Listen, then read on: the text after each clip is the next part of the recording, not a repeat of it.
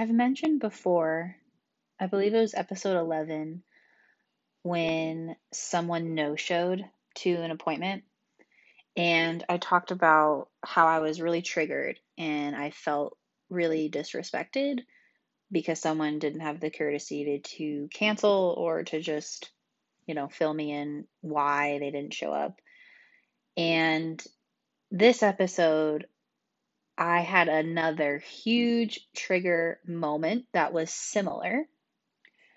So, without getting into too much detail of exactly what happened, um, it was it was a meeting that I was, supposed to attend, and there was just a lot of miscommunication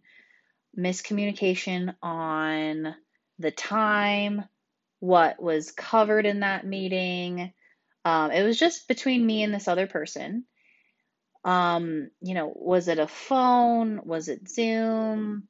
Whatever. It's all bullshit. The actual event itself doesn't matter, but I was so triggered after everything went down and happened, and I actually pulled up this list that I printed beforehand because I knew I was going to be triggered. So I made this list of things to look at the next time I'm triggered with a particular person. And I wanted to share that with you in this episode. I wanted to share what was passed on to me that really helps you get out of that headspace when you are having an interaction with someone and something either they say or they do triggers the shit out of you, and then you're just spiraling. You're just in a very negative space, low vibe, just awful. So I wanted to share with you in this episode this really handy list, if you will, and just kind of read it out to you, give you a little bit of backstory, and see how this can help you the next time you are having a triggering moment or you're having some conflict with an individual. We'll be right back after the break. And now back to the show. Quick backstory on what this sheet of paper is. I belong to this group of women who I met over Facebook, never met them in person, but they are all coaches. They're all powerful, badass women. And one of the coaches on there, she is also really into Tony Robbins. And so am I. Like, we share that in common of just how much we really value his content.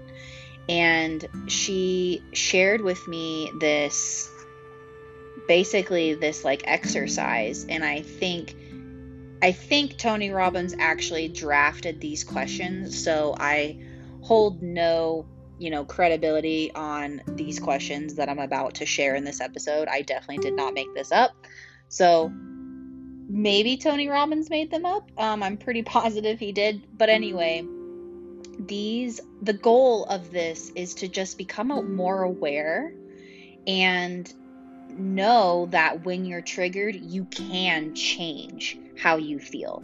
You do have the ability to reframe and get a little bit more clear and level-headed after you're being triggered.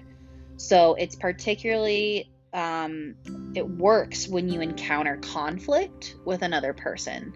So an example, getting stood up, or like having just in general triggering conversation. So what happened to me was, in general, I just did not I felt like that person was blaming me for what was going on. And so I just didn't appreciate the finger pointing. So I'm going to just read out loud some of the questions that you can ask yourself the next time that you're triggered by someone else. So, number 1, am I willing to learn something valuable from this experience, right? What can I actually learn? Number 2, Am I willing to do something different right now to make this better? And for me, I immediately, when I was pissed off, I immediately played my favorite playlist. Like, it's basically my up playlist, my playlist that just makes me want to dance and like puts me in a good mood. So I did. I was willing to change it up when I was feeling pissed.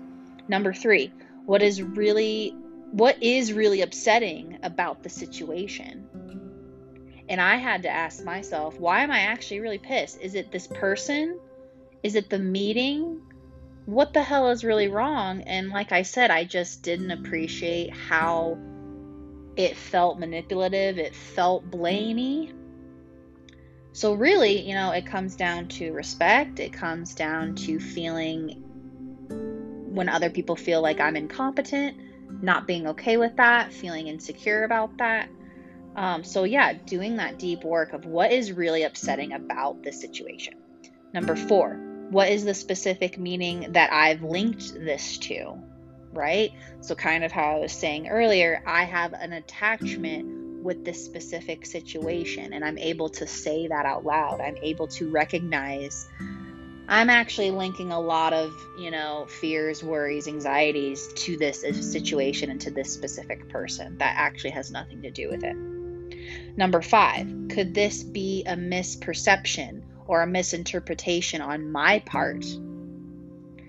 And number 6, do I have all the information possible to know absolutely exactly what this really means? And to answer that, no. I had just a glimpse of something that happened between us that just totally derailed all of it.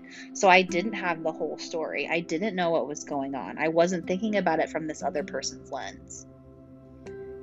And number 7, what else could this mean? Come up with at least 3 alternative meanings. Aim for meanings that empower you. So maybe in this thing that was pissing me off, the other person had a bad day, or the other person misunderstood because everything we do nowadays is over text and email, so there was no interpretation of tone, right? Like coming up with different meanings of what else could have happened, what else could have gone differently. And number 8, what do I need in order to feel good right now? Do I need to change my perception? Do I need to find out more information? Do I need to apologize? Do I need to change my thinking? Do I need to just remember who this person is? And do I want a relationship with them? A lot of self-reflection questions here. But the last one, number 9, how can I communicate my needs in a way that truly empowers the relationship? So in this particular circumstance where I'm venting and I'm saying about this meeting and this other person and whatever, and really, like, I have no special relationship with this person either. It's not like this is my mother or a close friend or anything. So I can still improve the relationship. I can still come across like I give a shit and be compassionate, and remembering to not just accept, oh, my feelings are hurt, so I'm going to lash out. Like, that to me doesn't feel good. It doesn't feel aligned. I'd rather take the time for myself, listen to that podcast or listen to that playlist that made me happy. Think back on, reflect on these questions. What do I actually think is going on? What do I need to be doing? And breathe. It's okay to be triggered. We're always going to be triggered no matter what. But just thinking about these questions just immediately snaps you out of it, because it's something bigger than yourself. And after time passes, you'll probably forget about it. But yeah, I really just wanted to share these powerful questions with you, and to think the next time that you are triggered and you're having a very difficult conversation with somebody else and you're in a conflict, use the 24-hour rule, right? Don't talk to that other person for 24 hours until you thought about on your end and cleaning your side of the street. right? Like making sure you're doing everything in your power and processing what you need to do before you go attack the next person, because you never know what the other person's going through. We don't have all the information, even if we assume we do. So the lesson of the day: make sure the next time you are in a conflict with someone else, or you're having a triggering conversation, do some self-reflection. There's more to the story.